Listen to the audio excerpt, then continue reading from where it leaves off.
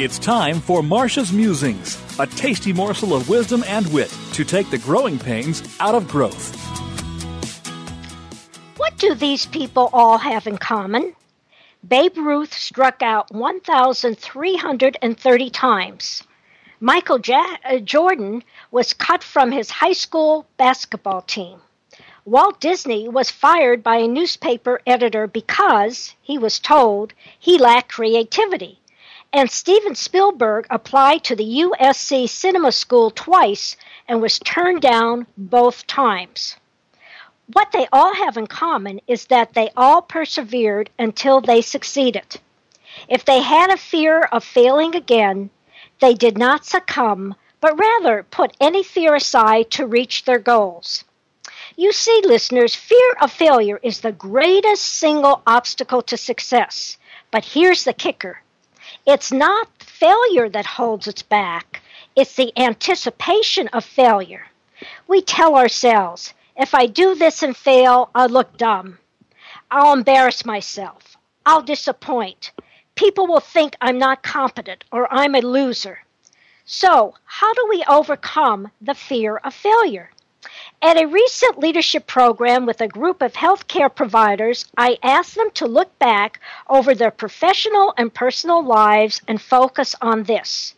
You failed at something, and yet you got back on your feet and moved forward.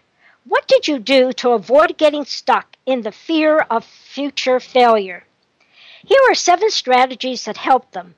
Pick the ones that can help you as well. Number 1, start with small wins. Do something you can succeed at and make you feel confident. For example, I learned to ski on the bunny hill before going to the top of the mountain.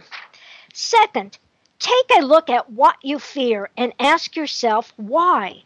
Check it out. How realistic is it? Third, think of a time you have succeeded. How did you make that happen? I bet you have the support of others. What can give you that support now, and who can give you that support? Number 4, use the skills you already have and branch out into new areas. We all have strengths. Let's use our strengths to the best advantage. Number 5, share your fears with others and discover how they would handle them. 6, imagine the worst failure and then realize all the pluses that can come out of it. I've heard people say, looking back, that was the best thing that happened to me. And number 7, finally, reward yourself when you have accomplished something small and then move on. For me, it's ice cream. What is it for you? Now, here's your Smart Moves tip for the week. Get back in the saddle. It's hard to rebuild confidence after slipping up. But don't let it stop you from ever taking risks again. We must look at failure as what it really is, a temporary setback and an opportunity to get it right the next time. Remember, winners win more frequently than losers because they stay in the game. So stay in the game. Listeners, do you want to know more about what makes leadership success? Contact me to get 20 ways to build your leadership. Send an email to Marcia, Marcia, at smartmovescoach.com with the words Build Leadership in the subject line, or call me at 972-380-9181.